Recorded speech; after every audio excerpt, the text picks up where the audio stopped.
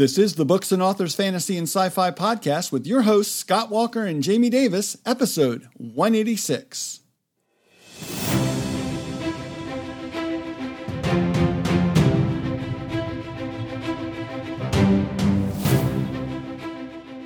I'm one of your hosts, Jamie Davis, author of fun fantasy and sci-fi reads. I'm here with my co-host, urban and cozy fantasy author, Scott Walker. Hey, Scott. It's always good to be back with you. What have you been working on lately? I know you've got the final book of the little yokai series coming out soon, right?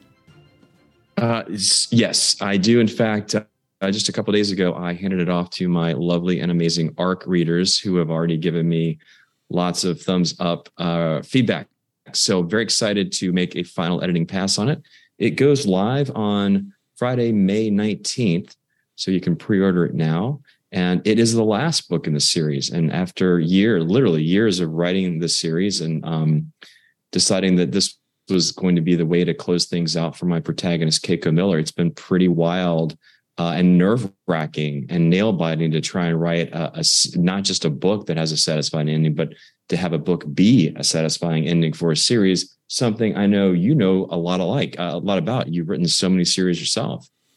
It's not, it's not always easy to come up with a good ending to a series like that satisfies you and the readers and kind of closes out all the loose threads that are out there. So I commend you. I know you probably have done a fantastic job with it because you just have that great attention to story that I think people are going to really enjoy this ending.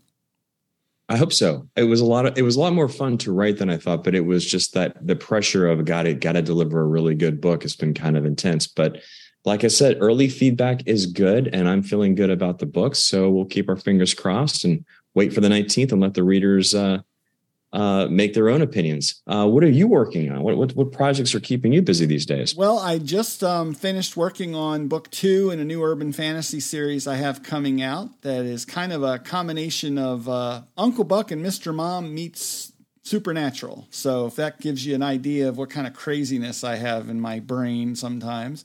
And I'll be starting on book 3 actually right about the time this podcast comes out. So I'm going to start working on book 3 in that series right away. And I'm going to be launching that in a Kickstarter in July. So you get all 3 books in one shot from the Kickstarter campaign that's coming out. So I'm looking forward. I'll be announcing more about that in a future episode. So we'll definitely talk about that.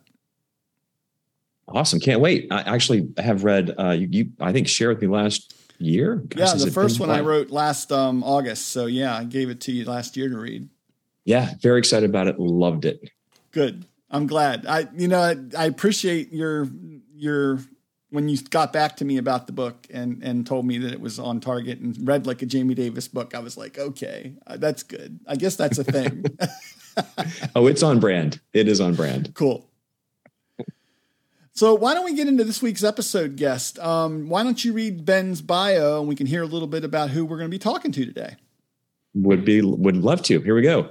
Ben Zackheim's storytelling adventures started as a production assistant on the set of the film A River Runs Through It. After forgetting to bring the crew's walkie-talkies on the first day of shooting, losing Robert Redford's jacket on a freezing morning, and asking Brad Pitt if he was related to Paul Newman in front of Paul Newman, Ben decided that film production didn't quite speak to him. Since no one else on the set would speak to him either, he knew he needed to find work that required minimal human contact. Writing. That did the trick. Ben's Relics series has earned praise from readers and authors alike. Let's get into our chat with Ben, which is coming up now.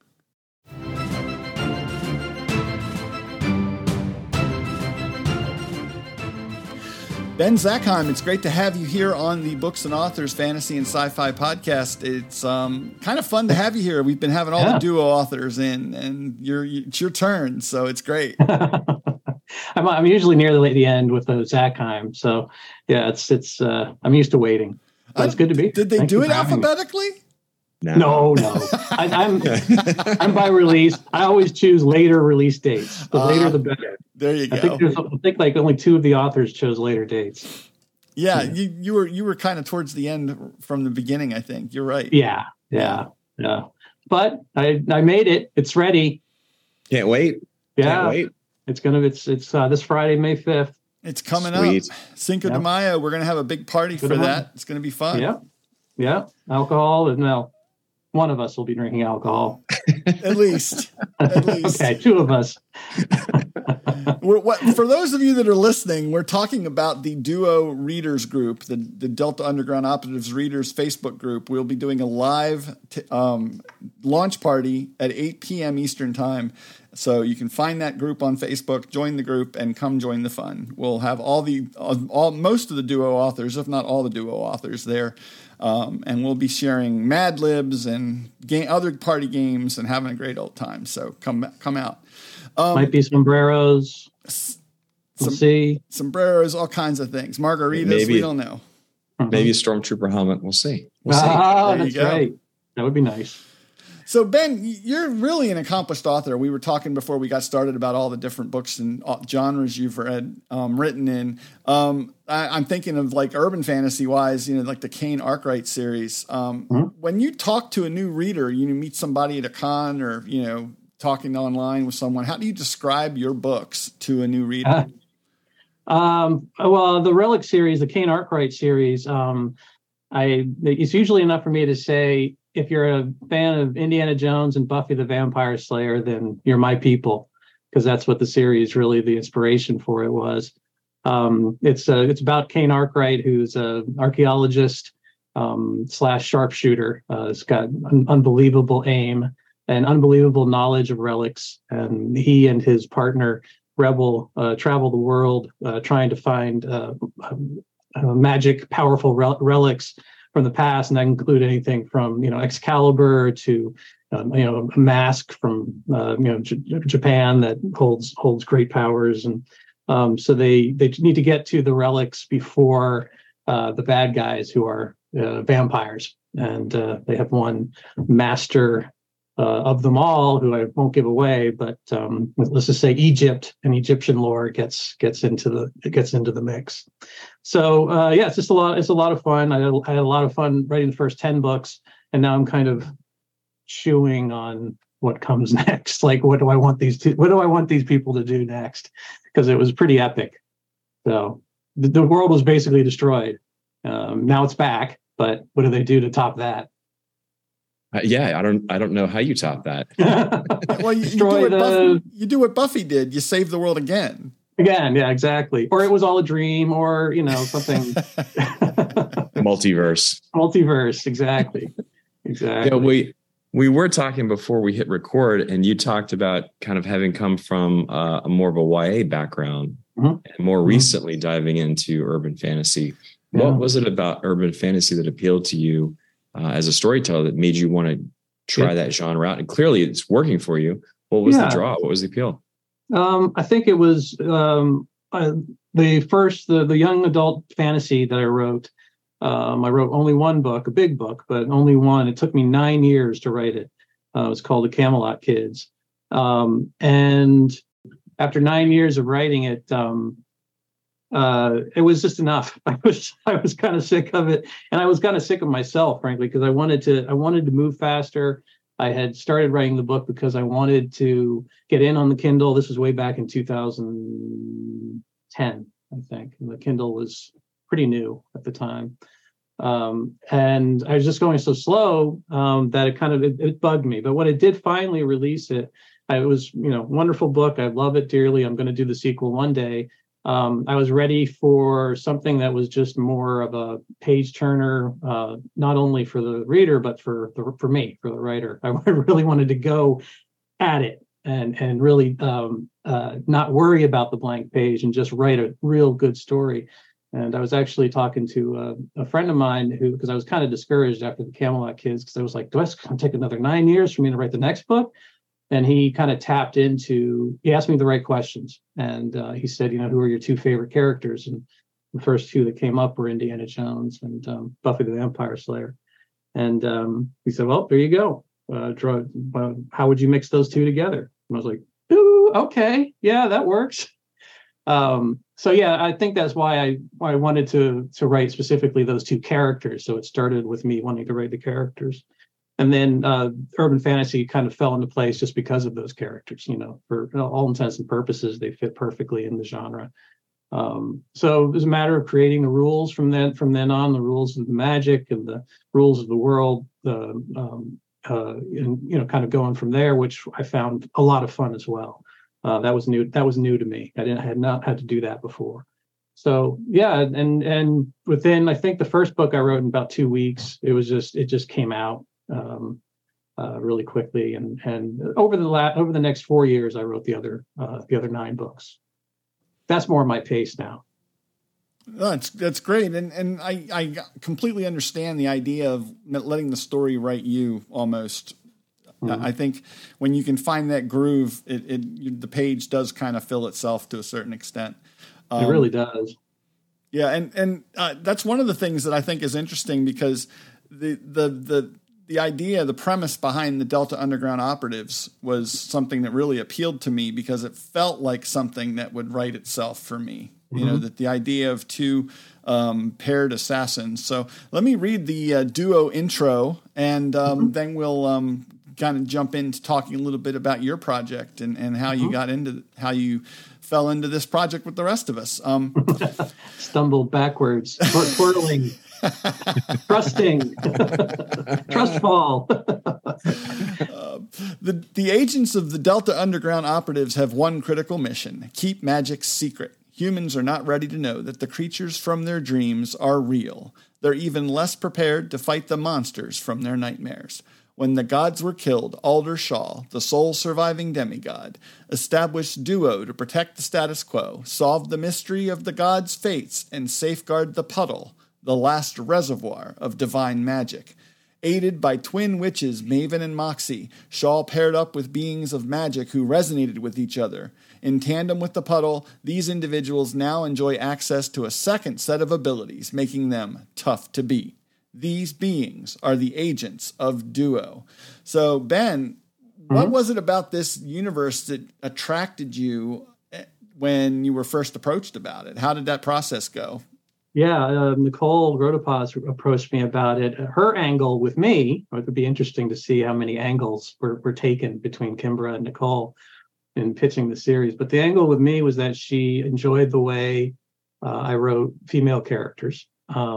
And that she thought the idea of having a duo where there's tension, both positive and negative, both romantic and professional and personal, but where the woman, it wasn't all about kind of making something happen. There could be kind of that burn. There could be that X-Files, Scully and Mulder kind of dynamic, and that the woman would be, for all intents and purposes, completely equal. You wouldn't really get the sense that there was any kind of like, I'm gonna, fill in where you're weak and you'll fill in where I'm weak. I wanted to go past that, and she thought that that's what Kanan and Rebel are for the Relic series, and so that's what gave me, like, it was very easy to come up with the characters.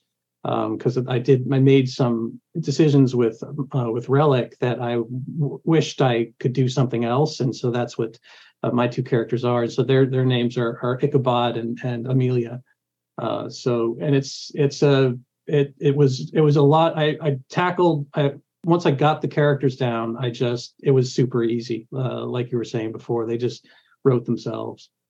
So it was an easy entry, but.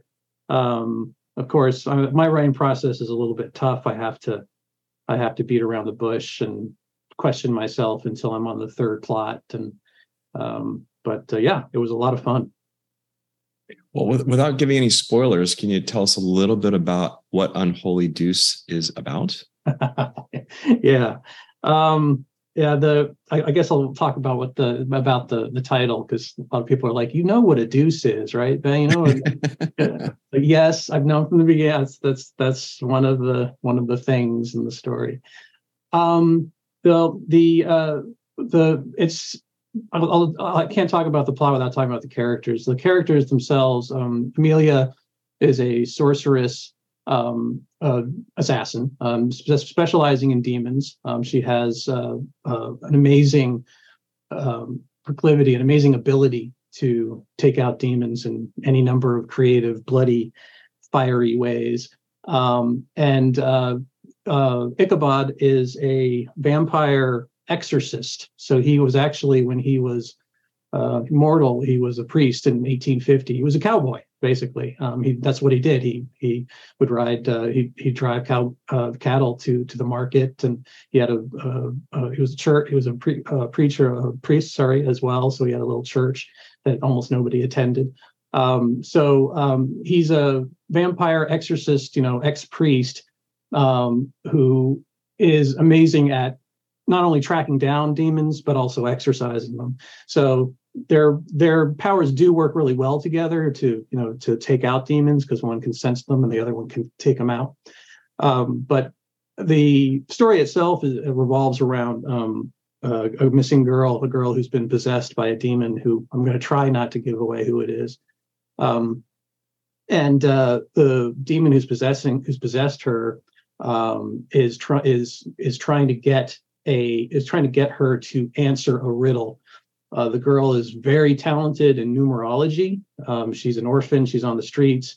The demon possesses her, and he's trying to kind of ride the paths that numerology creates for magic and for the supernatural. And he's very good at it, because he's an ancient demon.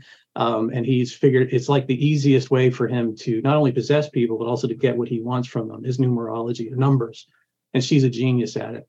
So he's using her to kind of decipher something and waiting for that solution to come up so that he can get what he wants. And for him, it's for the demon, it's a love story as well. Because what I didn't say about Amelia, the sorceress assassin, who's amazing at killing demons, is that she herself is possessed. It's a secret for most of her career, but it comes out during the ceremony where they bond on the puddle, that she actually has a demon inside her. Now, she knows it's there, and she controls it by meditating 3 times a day. That's the way she kind of keeps control of it. But of course, it's a demon inside her, so it causes mischief and things of that nature. And that demon inside of her has a connection with the story as well, with the missing girl, the other demon. So it's a, I guess you could say it's a love story, but it's really it's a really twisted one with demon hordes and there's a countdown timer, so there's 40 hours to get everything done. I wanted to try that out because I'd never done it before. But 40 hours from the moment of possession, because there was also a lot of numbers involved, a lot of math. I had to do math, which sucked. But 40 hours after the possession is when this certain event is going to happen that our heroes have to stop. That's pretty amazing, and I love the idea of having that countdown clock, and you have a finite amount of time to solve what's going to happen. That you have no control over that. So that gives you. I had a lot of fun with that. A lot of urgency. Yeah. So, I mean, it was hard. It was really hard, especially because she has to meditate 3 times a day for exactly 1 hour. So she's out of commission for 3 hours a day to refresh herself and to keep control of the demon. And he can't work during the day. So he's doing some of the stuff on his own. She's doing some of the stuff, stakeouts on her own. And I had to kind of figure out, okay, 40 hours from the moment of possession, counting down. It has to be nighttime when this happens. It has to be daytime when this happens. She's meditating. She's got, okay, so he can do this, but maybe he'll do it later. So they helped me get through it though. The characters, they were like, dude, just do it later. So it was kind of a collaborative effort. The characters helped me work it all out. So Amelia and Ichabod sound like an interesting duo pair, because they mesh well together, but yet there's also there's some things that they can't do at certain times, or because of certain problems they have. But I'm curious, for you personally, what would it be like if you or somebody else were to meet them in a bar, just kind of run into them? Who would be the one that would be friendly? Who would be the one that would be standoffish? Neither would be particularly friendly, not because they're not friendly quote unquote people in Ichabod's case. But because they're so haunted by their pasts, they're so who they were and how they became what they were is so much a part of who they are now that when they're in a bar, they're there for a drink. They're there for to kind of drown that out a little bit, and they're not going to find any comfort in other people. That's just not the way they are, which was one of the interesting, because that's really the only way they're really similar. There's a whole bunch of other ways that they're not, including worldview, sense of humor, which they do have when they get to know each other. But I would say the one that Alder went to, the boss man, he figured out. He went to Amelia and he said, it's going to be on you to break the ice, because the vampire's not going to do it. He's been avoiding having a partner for years. He's been doing contract work. We had our eyes on him, but he's not going to do the partner thing. So now we need him, because in this particular case, in the story itself, the kind of A-level demon assassins were the main guy was killed. So the Amelia and Ichabod have to take over as a new partnership because they're so well positioned to take out demons. But Alder goes to her and says, "You're going to have to do this because he won't talk to you." So I would say the answer that's a long way to answer this. Probably Amelia, but you have a lot of work to do to get to know her. And once you do, she's super, super sweet, kind person, very sensitive, but tough as nails, and a killer basically. Like, she has no problem killing demons. So you better not have any. You can have skeletons in your closet, but no demons. I that's crazy. That's awesome, and yeah. I just love hearing you describe your characters, because it tells me how intimately you know them, and the fact that you're letting a lot of their background, history, worldviews drive their actions and inform their actions, which is great storytelling. Yeah, I'm curious, since you did mention that this book was a little different from some of the things you've done in the past, you were kind of trying some new things.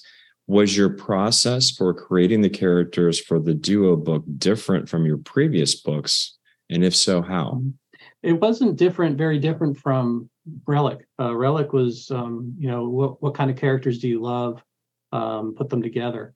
And I think after doing 10 of those 10 books, I found little different things I would have liked to have done, but I couldn't with Cain and Rebel.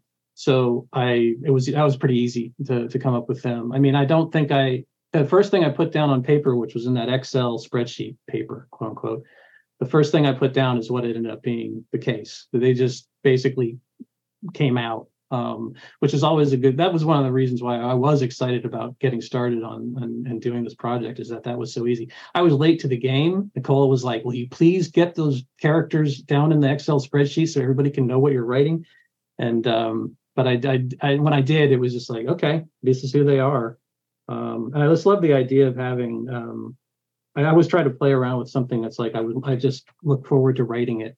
And having him, he dresses as a cowboy. Like he's a cowboy. He's in modern New York, walking around in his, cowboy hat and cowboy boots and a magically hidden revolver. So he's full on kind of, but I thought that would be fun. I thought that would be fun to write. So, and it has been. Yeah, and folks can definitely check that out on the cover, because that definitely comes through in the cover design that you have. The Ichabod definitely looks like a cowboy in the cover, so that's pretty cool. And that's a little embarrassing for Amelia, but that comes up quite a few. How do I handle this? What do I do with this guy? Jeez, So, but then the moment she's comfortable with him walking through the door at a cafe, at a coffee shop or a diner. And she has to sit across from the cowboy. The moment she can do that without being uncomfortable is the moment they can probably be friends. But that takes a lot, because he's full hog cowboy. Wow, the loner, right? Yeah, absolutely. Especially after he turned. He's had over the course of his life, he's had to 4 close contacts, 4 close friends. That's and he's been alive for 227 years. He can't actually remember. It was either 226 or 227, but he kind of lost a year somewhere. He can't. Well, the same way we don't remember if it's Tuesday or Wednesday. I figure that people who live for a long time probably miss a year here or there. Like, was it? I was born then or then? I don't remember. So he's gone through, 4 funerals, and he's faked 4 of his funerals, and he's kind of sick of that, and so he's a loner, definitely. What about your villain, this demon that's inhabiting someone, that's possessing someone? Did you have any trouble coming up with the motivation for them? You talked a little bit about the numerology aspect of it, and the fact that you had to do the dreaded math, which would drive me insane too. So I get it. Yeah. How did that process go? Was that as easy as coming up with Amelia and Ichabod?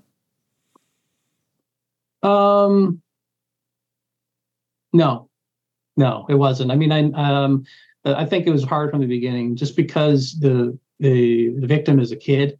So that was really hard to write. I'm sure it'll be hard to read, which might make it, tough to sell this book. But I've always had a hard time with, children in danger kind of stories. But I really felt it was needed in this particular story. There was I did have Clarissa, who's the name of the kid who gets possessed. She's very much in my mind. She's very much in somebody who I wanted to write ever since I wrote a middle grade mystery series called Shirley Link. And she's very similar to Shirley Link with some darker parts, which again was something that I wanted to write for a while. So it wasn't easy, because I had to have her suffer. And there's a lot of humor in it. I think there's a lot more humor and heartwarming things in the book than there are scary, dark things. But that stuff was really hard to write.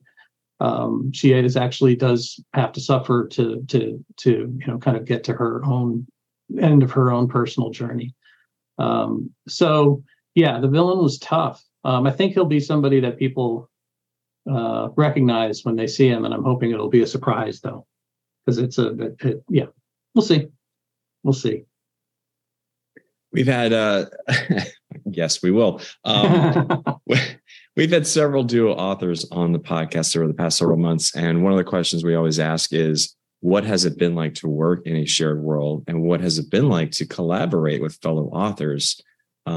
These kind of shared world collaborative things can go well or not. And so, readers want to know, Ben, give us the honest answer. The honest answer is I'm the problem. Everybody in this group is amazing. Like they're present, they're communicative. They're the most, I don't think any of us, maybe there are some extroverts in this group, but certainly when we're all together, it brings out the extrovert in us, except for me. Like, that's the weird thing. I'm like, why? So it's been tough on the wanting to be more, participating more in some of the minutia of things. So in other words, another way to put that is I came into this with a group of people who had their crap together so well that it was super easy, and you guys all made it are making it a lot of fun. The world had been created by Kimbra and Nicole, but then the riffing that had gone on since in this document that we share, or documents that we share, was amazing. It was like reading a story, like reading through people's notes about how they handled midnight crossings, or I put a store here, or there's a pet, or this guard here, or pet there. It's been a lot of fun to kind of get inspiration from people's ideas, but also just kind of all of your riffs, right? And all the kind of like, wouldn't it be cool if that we actually had down in documents. So it's been for me super easy. Again, maybe because I came in, where things had been developed so well already. It's been super easy for me to kind of take advantage of all of the work that had been done. And it's been a lot of fun, I think, because everybody's on the same page as far as, how fun it is, how simple the premise is, which is really what I think will resonate with people, ultimately with readers. is that the premise is simple, but the stories that can come from it are, 10 different people's versions of playing around with those simple rules. So I've been having a great time on this one. I haven't committed to more than one book, but definitely leaning towards number 2, but doing a book 2. The Unholy Quattro, or whatever you're going to call it. Exactly. Yeah. I've had a similar experience. It's really been a lot of fun kind of getting that creative energy from the other members of the team and drawing upon that for myself to look at all the things that everyone else has come up with. And I'm really looking forward to seeding. I had so much of my story written that I had already, I had a lot of it down before a lot of this other things had been written into the canon document. So I don't have a lot of shared stuff for book 1, but my book 2 is going to really draw upon, I already know they're going to be going to Midnight Crossings and visiting exactly. Some of the people. I heard you were doing a book 2. That's really good news. Yeah. And yes, Midnight Crossings is my, it's like my favorite detail of the whole series. Like I could see that being, and I know, Scott, that was, from your blossomed from your brain. I had so much fun with that. So sorry, Jamie, I interrupted. No, that's what I kind of was asking was, what was it about, which of those things kind of leapt out at you and really drew you into writing it into your story? Yeah, I think, it certainly started with the ideas that Kimbra and Nicole came up with. Those are awesome ideas and played right into the kind of characters I like and the kind of stories with simple rules to follow that I like. When I read about Midnight Crossing in the document, in the World document, that's what, immediately the story started to come together. Not only was it a great way for the characters to kind of collect thoughts. That's how I used Midnight Crossings. That's how the characters used Midnight Crossings. Is it was a place to find clues, definitely, but it was there's the bar in Midnight Crossings is Ichabod's home or his office. Sorry, not his home. It's his office, and it's a really important part of his life. And so I read Midnight Crossings as a place, just to make it clear to the listeners that as a, it's this kind of alternate realm, all eternal night, which is perfect for Ichabod, the vampire, and a lot of what would you call it? Unregulated things happen there. It's like, to me, I kind of picture a Little Italy or a Chinatown or some kind of like neighborhood that you can just, things are just done differently, and it's filled with supernatural beings, and you can only get there at midnight. Oh, I was thinking maybe it would be a good idea because we were talking about Midnight Crossings just at the last team meeting, and I think it'd be cool to have a noon crossings. So there was something like, and unless that's already been done, but where only at noon can you, and it's eternal day there, and it could be and it's like Candyland, right? It's like Candy, exactly right. Oh my God, that'd be great. Yes, like Fairyland, or so, it's something way over the top. Lollipop trees and all this. Yeah, it's like you go to Midnight Crossings. It's kind of like it's New York. It's Tokyo. It's got a little bit of this, a little bit of Hogwarts, whatever. It's got a lot of styles to it. But it seems to me missing a little bit of color. And then you go to noon crossings, and it's like pinks and purples and blues and greens and. Well, there you go. This is a perfect example of how the collaborative mind works when you get a bunch of authors together. So I think that's exactly. So if you and I'll have to riff on that and come up with a reason to visit noon crossings. Yeah, exactly. Exactly. So I'm stealing your idea, Scott. We're going to riff. Oh, you're not. There's no stealing. Actually, theft is a form of flattery. So yes, I have loved seeing, to your point earlier, Ben, I've loved seeing everybody take their own approach with Midnight Crossings, because we're bringing our own voices and our own authorial tones and styles to this shared world, the same world. Yeah. It's all going to be different. It's a slightly different take on the same setting, which I think is great for readers. And I think it's fun and inspirational for the other authors in Duo. Yeah. So I'm curious in terms of given this is a little bit of a departure from your Kane Arkwright series and definitely from Camelot Kids, how would you pitch your duo book to your existing fans? That's a great question. Oh boy, it would probably be like, it's Cain and Rebel. It's like just like Cain and Rebel, except they're much hotter for each other much sooner. Or something along those lines. I think one of the things that my readers are used to is that slow burn. My slow burn was like book 10 out of 10, like, and even then there were people there, it was like, was there something happening or not? That I literally got that question after book 10 came out. Is there something? Did they get together or what? Yeah. I was like, well, maybe we'll find out in book 1 of the next series. But in this one, and not to say that there's any kind of connection, but in this one, I think the emotions are more real than they were in Relic. Relic, it was kind of the romance, or not the romance, but that heat between characters was a little bit two-dimensional for about 4 books. If I could go back and change anything in the first 4 books of Relic, it would be to make the connection between them a little bit more real, a little bit more textured.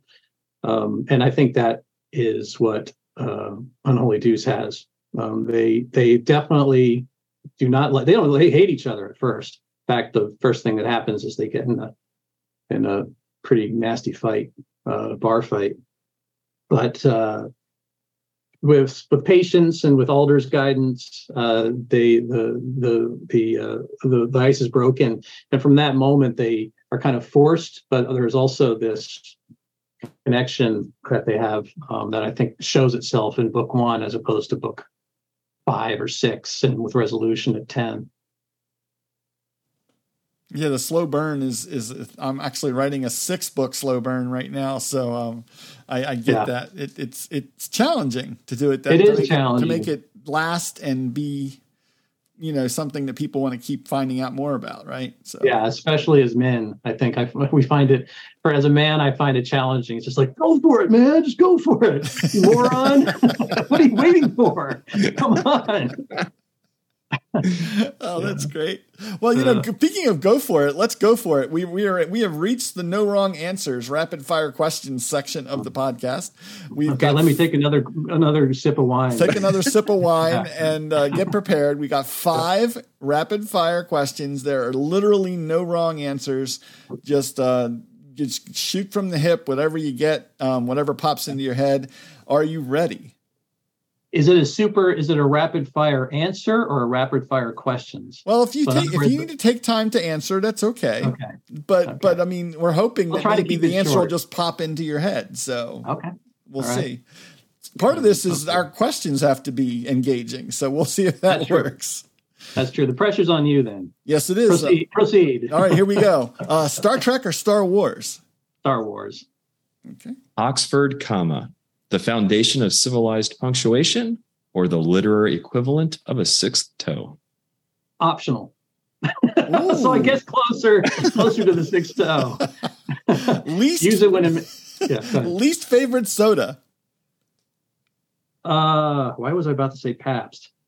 That says more about Pabst Blue Ribbon. No wrong answers. No wrong answers. That was soda when I was growing up. Okay. Least favorite soda, probably Tab, if that's still around even. I don't know. Vacation at the beach or vacation in the mountains? Mountains. Yeah, that's easy. That water freaks me out ever since I saw Jaws. Favorite childhood TV show? Favorite child TV show was, the Miami Vice count? I guess it does. It's childhood. Kind of. No wrong answers. How many times? No wrong answers. Miami Vice. That was the one I got on the call with friends afterwards. Every Thursday night, get on the call and be like, was that amazing? Oh my God, what kind of gun was that? That was incredible. Did you see Phil Collins? Oh my God. And you know what the song's about too, right? Yeah. Yeah. Oh, totally. And my favorite was when Glenn Fry was in for that couple episodes one season. Oh yeah, that was good. That was a great one. That was a couple. One. He wasn't just on one, was he? He was in a couple of episodes. He was in there for like one of the seasons for on off and on. Yeah, that's right. Yeah, I remember that. Awesome. Yeah. Hey, listen, we have had an absolute blast, Ben. Thanks so much for taking time out of your day. We know you got a lot of writing to do, and we're excited about the launch of Unholy Deuce, which is coming out this Friday, May 5th. Yeah. Yeah, go read it. There's a reason for that really weird title, and it's related to language, numerology, the characters themselves. It's a pretty satisfying resolution to find out what Unholy Deuce is. So you can go to benzackheim.com, and the top button on the page is lets you sign up for a free relic story and sign up for the newsletter. Awesome. Thanks again. And see you Friday for the duo launch party. Yeah, you will indeed. Or you'll see like half of me because I'll be lilting off and drinking my margarita most of the time. But yeah, I look forward to it. Thanks again.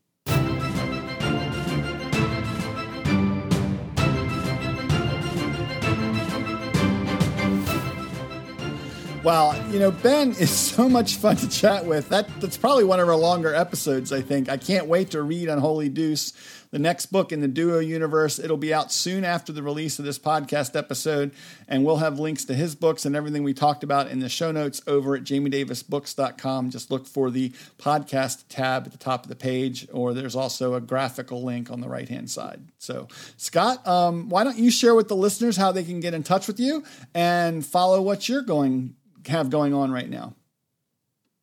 Super easy. scottiswriting.com is my website and probably the best place to start. And my social media platforms are all Scott is Writing. How about you? Well, you can find me at jamiedavisbooks.com or on my Fun Fantasy Readers Facebook group. And make sure you check out the podcast, subscribe to the show at jamiedavisbooks.com, and click on that podcast tab at the top of the page. Until next time, I'm Jamie Davis. And I'm Scott Walker, telling you to keep on reading and keep listening here to the Books and Authors Fantasy and Sci-Fi Podcast.